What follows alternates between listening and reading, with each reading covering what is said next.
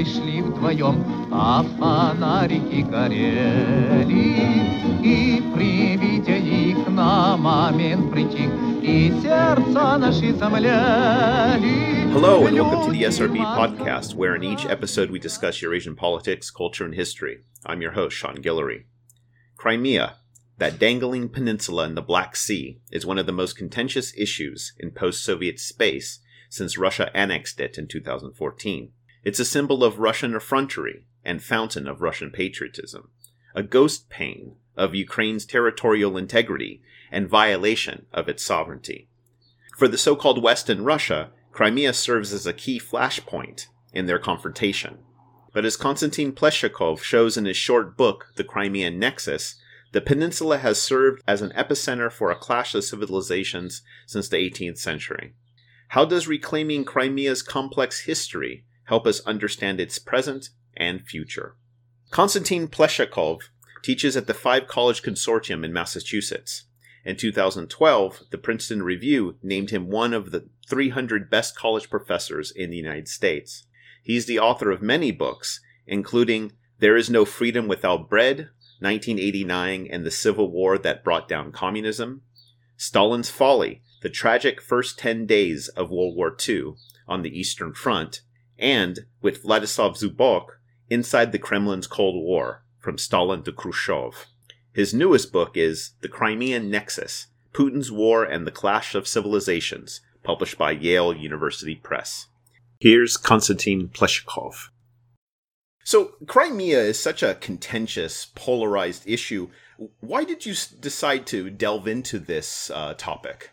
As a matter of fact, for a long time I wanted to write a book about Crimea. I thought that would be a history of Crimea. Why? Well, first, it's a fascinating subject for any writer, for a historian, so complex, so challenging. And there was, something personal too, because my family moved to Crimea in the 1930s, lived through industrialization, Great Terror there. Then World War II came. They spent almost 3 years on the territory occupied by the Germans, so all the stories about that. I was born in Yalta, Crimea. But for many years, I couldn't figure out the way to make this story relevant to the modern-day American reader. And then, unfortunately, of course, the 2013-2014 crisis came, and I was getting really angry at what was happening in Kiev and how American representatives contributed to the mess. So, and that was a powerful motivation, and that's how I started writing the book. And what about what was happening that made you angry enough to start writing this project that you've been thinking about for a while? I've moved to this country almost 20 years ago. And as I'm sure many people, I've been quite unhappy in the past 15 years more about this kind of mindless intervention. And it was one thing to be angry about intervention in the countries that you were not personally connected with, like Afghanistan, Iraq. But it was a different thing when the same approaches occurred in the country where I grew up. And I must say from the start that I do not oppose foreign interventions in general, on principle, and my main concern, my main anxiety is that nowadays when the United States or Russia or many other powers intervene overseas, they have no clear vision of what they are doing. And that's what made me particularly angry about Kiev Maidan in the winter of 2013-14. It was a man-made disaster, and that could have been avoided, should have been avoided, but it was not. And because of the multimedia situation, it was all unfolding in front of our eyes. Yeah, well, we'll get into some of the particulars of that, but I first want to ask you, in reading your book, which I should say is incredibly readable and quite a joy to read, much of your text seems to be about rescuing Crimea, its history, and the geopolitical drama around it from binaries. You know, us versus them, the West versus Russia, however you want to pair it. So what are some of these binaries, and why do you find it important to shatter them in regard to Crimea? One important example would be the widespread misperception about who legally owns Crimea, Ukraine or Russia. One could call that a very false binary, because both for Russia and for Ukraine, Crimea is a colony, and the whole conversation about who should own it is misplaced. That's just one example. Well, but of course, those binaries, they're visible throughout the history of the peninsula of the past nearly 300 years. First, it was European Christendom against Islam. Then it was Russia against the West. Nowadays, it's Russia against Ukraine. But the history of the peninsula is extremely complex and does not fit into any of those simple explanations. Over the past 3 millennia or so, Crimea saw so many waves of migration or invasion. So it's really impossible to single out one particular ethnicity or one particular people who should be called the indigenous people of Crimea. But having said that, still, the Crimean Tatars, as we call them, they call themselves Kirim. They had been the dominant group on the peninsula for nearly 5 centuries and had a strong and viable state. We call it the Crimean Khanate, that lasted till the Russian occupation of Crimea in the 18th century. So where do you put the Tatars if you limit your argument to just to the dispute between Ukraine and Russia? Another thing, it's also about binaries, as you put it. What's really disconcerting about the current conversation about Crimea in our North American media is it's good versus evil. Evil Russia, good Ukraine. Once again, that's very simplistic and does not help to see what's going on, and definitely does not make the prospects for the future any clearer. You know, another reoccurring concept in your book is Samuel Huntington's notion of the clash of civilizations. And you deal with this concept critically, and in your section on Crimea's history, it's also used descriptively. So how does the notion of clash of civilizations frame your understanding of Crimea? The clash of civilizations, we know it's a very rich but very vulnerable concept, but it's thought-provoking, and it explains a lot about the place of Crimea in European diplomacy in the past. So back to the first annexation of Crimea by Russia, Catherine the Great, Potemkin, and all this stuff. So late 18th century.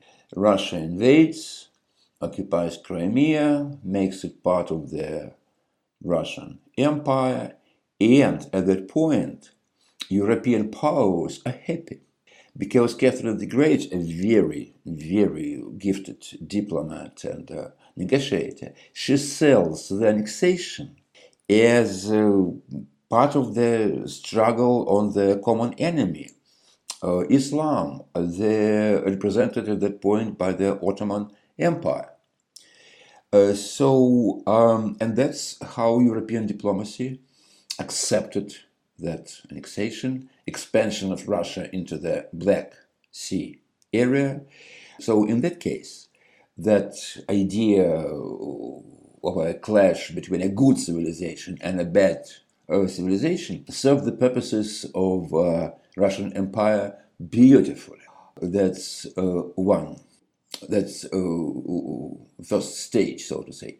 The second distinct stage came with the existence of the Soviet Union, when it did not really matter whether technically Crimea was part of the Russian Republic or the Ukrainian Republic within the Soviet Union, as long as it was just part of a new state, a state that came with a new progressive civilization, call it Soviet or communist or socialist, and its opponent was the West. And if you look at the reaction of Western capitals at the time, again, it was not about Ukraine or Russian Federation, it was about Soviets and Crimea being an important part of the Soviet Empire. And moving forward to what's going on there now, right? Once again, it's been portrayed, sold, abused as a clash of civilizations between Russia, a separate civilization, and the West, the so-called West, of course, right? And Ukraine that somehow managed to be considered pro-Western. I want to ask you about this notion of Crimea as a colony, because this is actually a really interesting way to think about it, as less something that, is, as you started out to say, owned by Ukraine or owned by Russia, and then also it playing as this constant field of clashing between these two civilizations. It's like the struggle is over it as a colonial piece of property. I mean, first, do you agree with this? Do you see things in this way in terms of Crimea as a colony? And how does maybe thinking about it as a colony perhaps make us understand the situation differently? I must confess then that when I was growing up in the Crimea, many years ago, that notion never crossed my mind. And I realized that only much later. But frankly, it's difficult to describe Crimea as anything but colony. Consider this. Crimea had never been part of Russia's or Ukraine's geopolitical space before the annexation performed by Catherine II. The local population at the point of the annexation of the 18th century, the majority were Tatars. There were also significant minorities of Greeks, Armenians. A bit later, Germans and Bulgarians moved in, and of course there were Jewish communities. And what empire does, it starts displacing them, pushing them out, not by deportation at first, right? It was the economic pressure, the redistribution of land, the introduction of new Russian imperial laws. So within the first 6 decades of the 19th century, the majority of Crimean Tatars moved to Turkey and the Balkans. And so who arrives? Well, mostly 2 Slavic groups, Russians and Ukrainians. So that's colonization. As settlers, yeah. Settlers. And then, in the end of World War II, Stalin deports every minority, not just Tatars, but Greeks, Armenians, Bulgarians. And after that, there is a fast, organized move of new wave of settlers, mostly peasants from Russia and Ukraine, from the provinces damaged by World War II. And of course, they all move in, and most of them and all of them live on the land that used to belong to someone else just 2-3 generations earlier. Many of them live in the houses built by Tatars or Greeks, right? The only reason my family didn't live in a house owned by someone else was just because our house was new, right? But the land where the house was, well, clearly, it was, I guess it used to be Greek.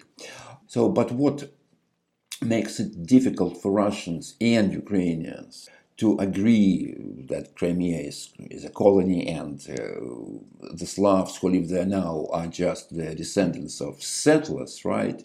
Is actually, that's a good question. Why? Well, I suppose that's part of the general curse of the Russian Empire.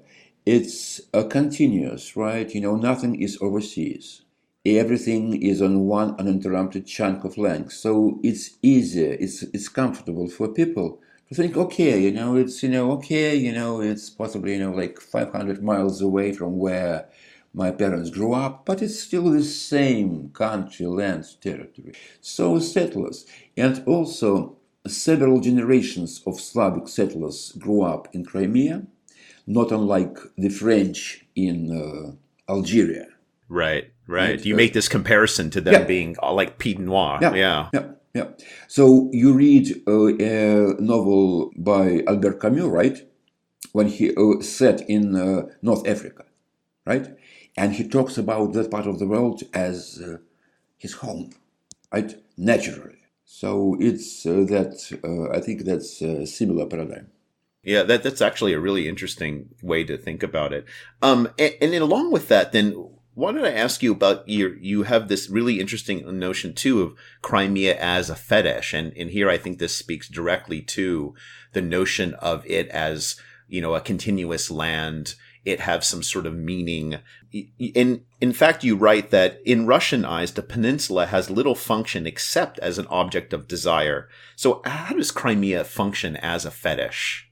It's a fascinating subject, and Crimea's fetish exists in Russian or Ukrainian mind on so many levels, emotional, cultural, but I will possibly limit myself to the political aspects of all that. One, Crimea has been part of the Russian patriotic war myth for nearly 2 centuries, since the Crimean War of the 1850s. What's remembered in Britain till this day as was the name of Tennyson's poem, not the flight of the Light Brigade, the death of the Light Brigade. Yeah, the charge of the Light Brigade. The charge of the Light Brigade. Thank you. Right, and and there are some other memorabilia of that war in our language, like the balaclava hat, right? So, but what happened in Russian mind, despite the fact that the Crimean War was lost by Russia, it became celebrated as a huge sacrifice of the Russian people. The example given was the siege of Sebastopol. And the person who, in a way, created the myth was Leo Tolstoy. He was there as a young artillery officer, and he wrote a largely unreadable book, The Sebastopol Sketches. I don't know whether you agree or not. In any case, the emperor of Russia at that point immediately saw the propaganda value of the book. And I'm sorry, but that's how Tolstoy's literary fame started. So Sevastopol as the symbol of the Russian military glory, martyrdom, and sacrifice. The thing is, in the days of the Tsars, in the Soviet days, and of course in today's Russia, the overlooked fact is that the siege of Sevastopol, the sacrifice of Russians in Sevastopol, was an absolutely meaningless act, and it happened not because of some feeling of mission, of patriotism, but because the generals and officers of the Tsarist army were mean and vicious, and the soldiers were obeying the stupid orders they were getting. So what Russians celebrated there in Sevastopol was kind of collective suicide. And so, moving on, World War II. You know what? The story happens again. So the Germans march into Crimea, and in a matter of weeks, they control most of the peninsula except for Sevastopol. And just like the Tsar Nicholas I had given an order to hold to Sevastopol at any cost, so does Stalin in 41-42. Again, needless casualties, yes, suffering, yes, sacrifice, but in a voluntary sacrifice, right? So, okay, but to make the long story short, that's how Sevastopol and by default the whole of Crimea came to be associated with patriotism, glory, and yes, in that sense, it is, of course, fetish. And I would also say there's a lot of nostalgia associated with it too, because in a lot of the stuff I've read about, say, Russians' attachment to it, there's a lot of harking back to the days of childhood, spending summers there, pioneer camp. There's lots of talk of descriptions of the landscape. It comes across as this kind of idyllic, nostalgic period for, it seems, for many people's lives. Absolutely. And the reason for that is that the southern coast of Crimea, where the resorts like Yalta are, that's the only subtropical part of Russia. And it started as a playground of the aristocracy in the 19th century. Then the middle class moved in Anton Chekhov's time.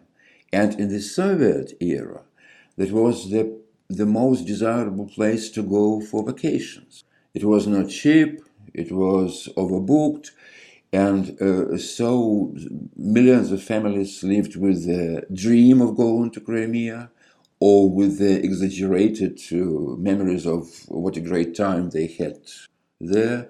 And so you're absolutely right, it's part of the nostalgia for the past. Let's talk a bit more about the present conflict. You state that there seems to be a growing international consensus regarding the origins of the crisis in the East. The involved parties sleepwalked into it, having misinterpreted each other's agenda. Talk about this notion of sleepwalking, and why sleepwalking as opposed to a more active path of confrontation between two great powers, being US and Russia, with Ukraine essentially and Crimea functioning as a colony of each, trying to flex their geopolitical hegemony. I'm arguing that when some Western diplomats started supporting the opposition movement in Kiev in the fall of 2013, they had no end game in sight.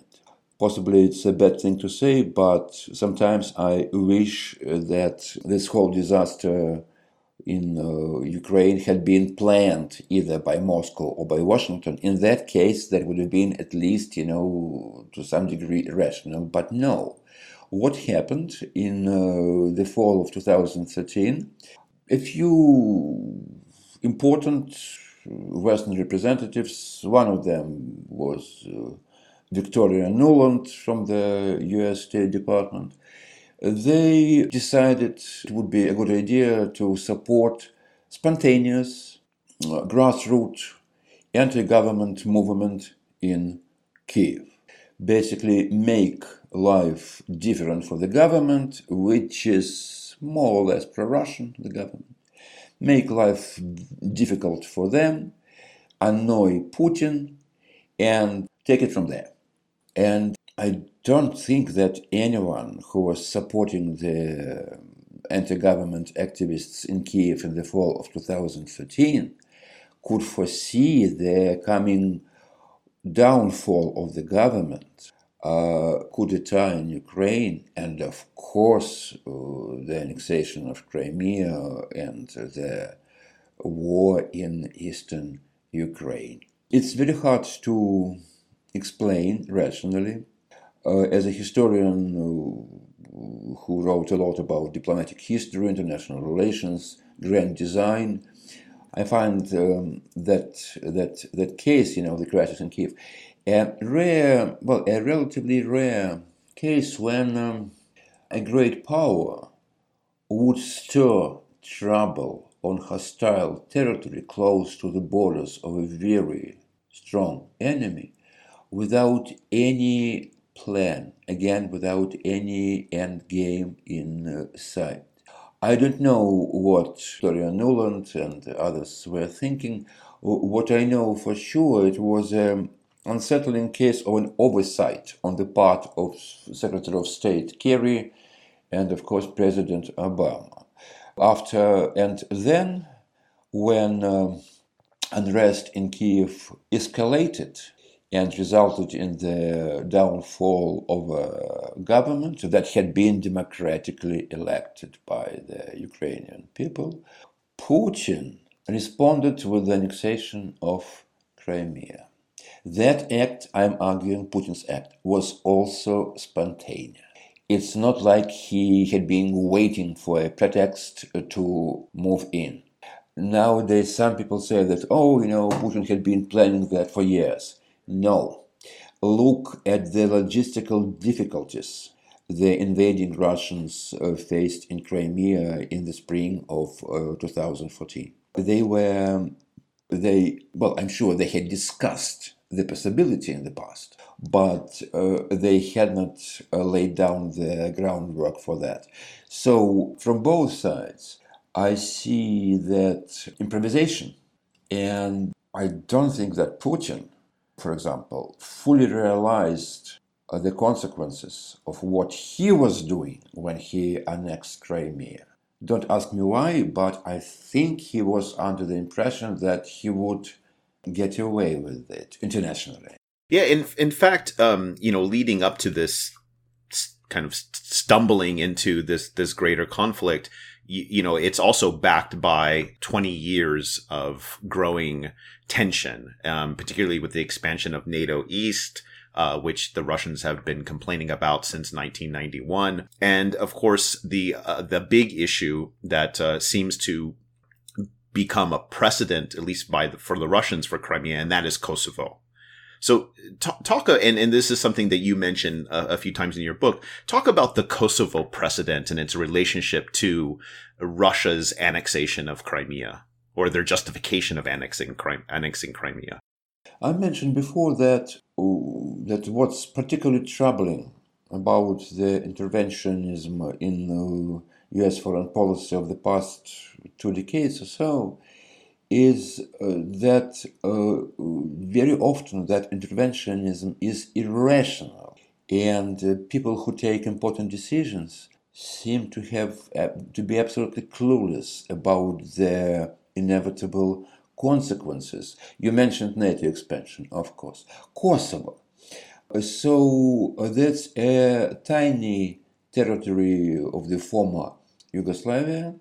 And after the wars of the 1990s, when Kosovo was protected from Serbia by NATO, mostly the United States, why endorse the idea of Kosovo's sovereignty and independence? But that's what American advisors and American diplomats did.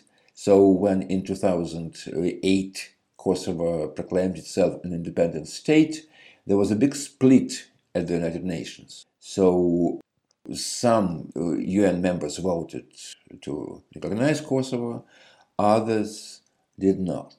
Why is that a dangerous precedent? Okay. On the one hand, this means that any region, no matter how small, or no matter how recent its identity, is entitled to national determination, independence, and sovereignty. Well, clearly, that's an extremely dangerous way of thinking, even for Europe, with separatism in Spain and so on and so forth, right? But on the other hand, the Kosovo president seems to be saying that national sovereignty for any unrecognized state or aspiring nation, national sovereignty can be achieved only when it's sponsored by the great powers of the West. So that's a very unfortunate combination. That's why the Kosovo president made Russians so angry. In many ways it provoked Russian military involvement in Georgia, and definitely the annexation of Crimea. Basically, the Russian side is saying, well, if the Western powers can facilitate the sovereignty of a new state called Kosovo, then we can, and doing that, I think the important element there is to prevent, massive human rights violations and massacres and potential genocide, ethnic cleansing. Russia used this very same excuse not only with Crimea, but uses a similar excuse as a protectorate in Transnistria and Abkhazia and South Ossetia. Exactly. That's a good point. Yeah. Let's go back to the Crimean Tatars, because one of the things especially in this thing about binaries, and you've raised this a little bit, but I want to talk about more about their current situation in Crimea, is that within the grand narrative, within this big drama of the West versus the so-called West versus Russia, Russia versus Ukraine, however it's framed, this clash of civilizations, the Crimean Tatars, the Tatars of Crimea, their presence is erased repeatedly, physically, and or silenced. So in your telling of Crimea, it appears to me you're trying to rescue their voice. You're trying to make their voice heard and their presence heard. And so talk about the Crimean Tatars in the context of the present situation with Russia's takeover of Crimea. What is the situation there for them?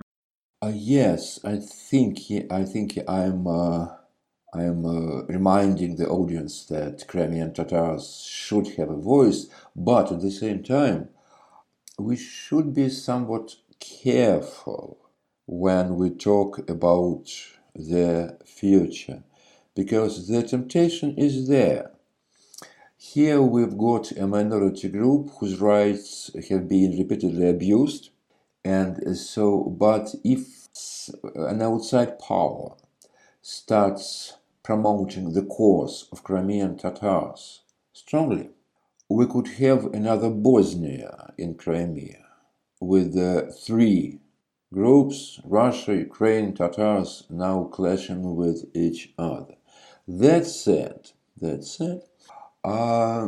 Crimean Tatars' history is extremely tragic. As I mentioned, the final deportation of 1944, ordered by Stalin, took out every Tatar person from his Crimean land and home, and they were brought to the Soviet Central Asia, mostly to Uzbekistan. They were allowed to return to Crimea only in the very end of the Soviet Union. By the way, at first, Mikhail Gorbachev, who is for some reason called a great reformer by so many people in the West, Mikhail Gorbachev opposed rehabilitation of Crimean Tatars for several years. So most of them went back to Crimea illegally as squatters. They grabbed the land that was available, started building on it. So the thing is that nowadays there are about 300,000 Tatars in Crimea, possibly less.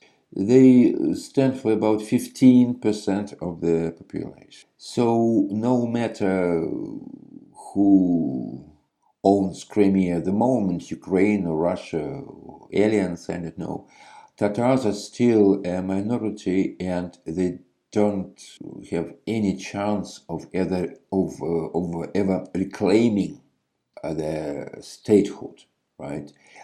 Some kind of autonomy for them is, of course, a must. Actually, Putin has been trying to appease the Crimean Tatars on the peninsula. Promoting their language, their culture. Well, the culture, in those harmless folk tradition version, right? When there's, some kind of, happy, dancing in the fields. But instead of suppressing them, right? He has been, Putin and his representatives, they've been working with the Crimean Tatars community, establishing new connections with the elite, the Crimean Tatar business elite, which is not a bad thing because at least there is no violent conflict between Tatars and Slavs in the Crimea now. And also one more thing. We tend to talk about ethnic minorities like Tatars or, Palestinians in terms of culture, religion, ethnicity, that kind of thing.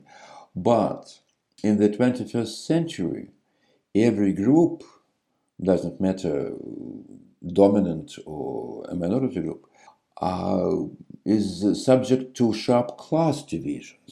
And so one way of looking at the Crimean Tatar situation in Crimea is to see how they fit into the economy, into the general class divisions on the peninsula, what benefits they get, what benefits they should be getting but are not getting at the moment, and I suppose that's a more productive way of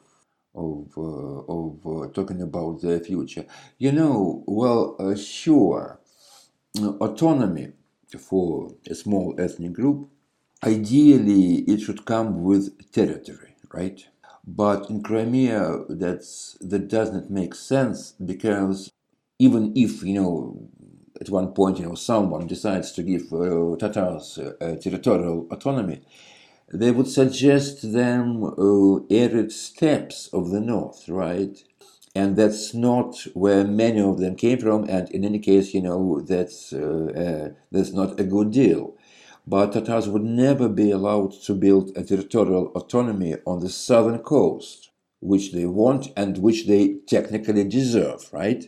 So that's a complicated issue, but in my honest view, no matter what's the political structure of the Crimea in the future and who is the next supreme leader or whatever, colonial lord, I think social assimilation of Crimean Tatars might be a good idea, so that at least there is no interconfessional violence. Russia's takeover of Crimea is often cited as a watershed in the post-Cold War order in Europe. How do you understand the nature of the historical period we're living in now? Oh my goodness. That's a $64,000 question. You know? That's why I'm asking. Yeah, I see. An easy way out for me would be to say that I agree with Pope Francis, who says that we lived through a Third World War, fought piecemeal, but all over the globe. Okay, so I will go for the hard way, okay? So I would say that we are definitely living in a pivotal era in international affairs. International relations are going back to normal, and by normal I mean the existence, the competition, the rivalry between several centers of power. Sometimes that's called a multipolar world, whatever. And that had been the norm throughout human history till mid 20th century. But this transition to this new multipolar world is getting progressively violent. And if I may say so, what is shocking is how desensitized we're getting about war fought by our military overseas, or wars that our diplomacy, our foreign policy endorses, breeds, and supports. I don't really know what explains that. Because going back to the multipolar world, I get it, makes sense. But this chaotic, violent period, okay, transition from phase C to phase D is usually chaotic and violent. But still, this uncontrolled use of military force going largely unnoticed by the population of the great powers, that I can't really explain, and I suppose that's possibly the reason that makes this period in history quite dangerous, because continuing unchecked by the protests of the people, generals, diplomats, politicians are likely to get carried away, and so on and so forth. So going back to your question as you put it, so I would say that we are living in a transition, but it's an extremely dangerous transition with the consequences that we are unable to foresee, and the consequences are not going to be to our liking. Yeah, that actually leads into my last question, which is in turning back to Huntington. You say that one aspect of his Clash of Civilizations that is underappreciated is his stress on humility, which frankly is the first time I've actually heard that. I guess that is a testament to its underappreciation. So talk about this, talk about this place of humility and how it can provide a path, perhaps a path toward de-escalation between the so-called West and Russia. You know what? I think what happened is in our minds, Huntington's Clash of Civilization and Fukuyama's End of History kinda merged, right? But clearly Huntington is very different from Fukuyama, and he has some great things to say about Western civilization. For instance, he says that the very survival of the West depends on Westerners accepting their civilization as unique, not universal. Meaning, clearly, that you do not expect other cultures to be like yours. You do not proselytize. And even if you decide that you might succeed in changing a regime in a different country, you should be doing that for strictly realist purposes, national interests, resources, security, whatever. don't even think about transforming that other culture, that other country. Don't even think about transforming it the way you think it should be. And Huntington also says that all efforts to shift societies from one civilization to another are unsuccessful. And it's interesting that he says that the very survival of the West depends on that certain humility. I think that it's a very profound thought, and actually, had there been not that notion that the West, the United States in particular, has a duty to change the rest of the world for the better, there would have been fewer foreign wars or economic interventions or whatever overseas in the past 20 years. And very likely, many regions of the world, Eastern Europe with Ukraine and Crimea, and of course Northern Africa and Middle East, would have been more stable. And when I say more stable, I think one of the minimalist definitions of stability is how many people die in any given country daily. That was Konstantin Pleshakov, an instructor at the Five College Consortium in Massachusetts. His newest book is The Crimean Nexus, Putin's War and the Clash of Civilizations, published by Yale University Press. I'm your host, Sean Guillory, and this is the SRB Podcast. If you enjoy this podcast and want to help support it, please take a moment to share it on Facebook and Twitter, like my Facebook page, Sean's Russia Blog, write a review on iTunes, or recommend the show to your friends. The SRB Podcast comes cheap, but it's not free to make. You can help support it by joining the table of ranks at seansrussiablog.org. Thank you to all my high excellencies, high wellborns, and noblenesses for your continued patronage. You can find past shows on iTunes and SoundCloud, or you can download them directly from seansrussiablog.org as well. Until next time, bye.